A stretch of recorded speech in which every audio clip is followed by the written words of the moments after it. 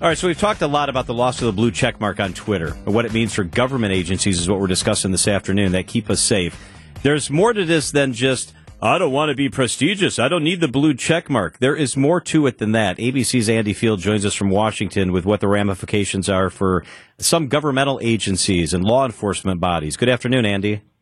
Good afternoon. Actually, the ramifications are for all of us.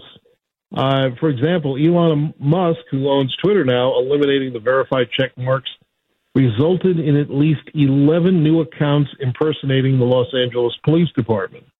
That's not a good thing when there's an emergency and you go on Twitter and you see a whole bunch of blue check marks against the various LA Police Department Twitter handles, and they're saying, avoid this, don't do this.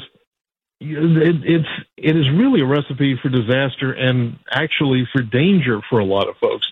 It's happened in the traffic departments, in the federal government, in companies. Eli Lilly, at the beginning of this whole blue check mark debacle, had companies impersonating them, saying they were giving out free insulin.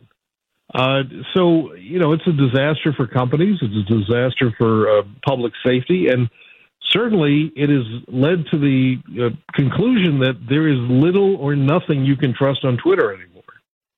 Which, Andy, I would think would start to kind of, as the public's trust, I guess, in the platform begins to erode, I would think maybe public interest is also going to start erode, which if I'm one of these agencies and official organizations might have me rethinking whether or not I want to be on it at all, and what's the best way then to convey our message if there is going to be an emergency or if there is some sort of tragic situation playing out.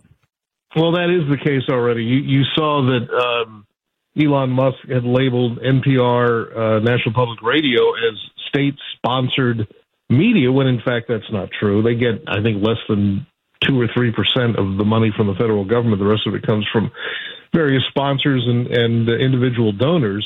Whereas things that are really state-sponsored media, Russian television, Russian radio, Russian Twitter feeds, totalitarian governments, they weren't getting those labels. And in fact, now Elon Musk has gone in the other direction and said, okay, I'm going to remove all those labels. So things like Russia Today, which is really a propaganda arm of the Russian government, but it comes across as kind of a credible news organization here in the United States on some cable systems.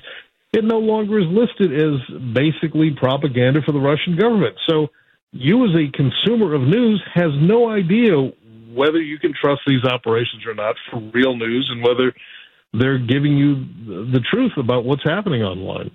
To your point, Andy, so I had a blue check mark. I was verified. I think it can be valuable. It's about credibility. It's about knowing what you're looking at. But with that said, I'm not going to pay for it. I don't like the model. I don't know how the model will work. And that's becoming problematic for lots of different people and organizations, including news gathering organizations.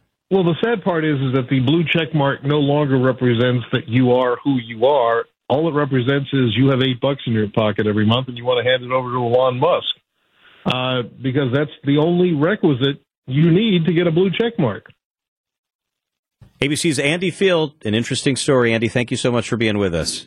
Thanks.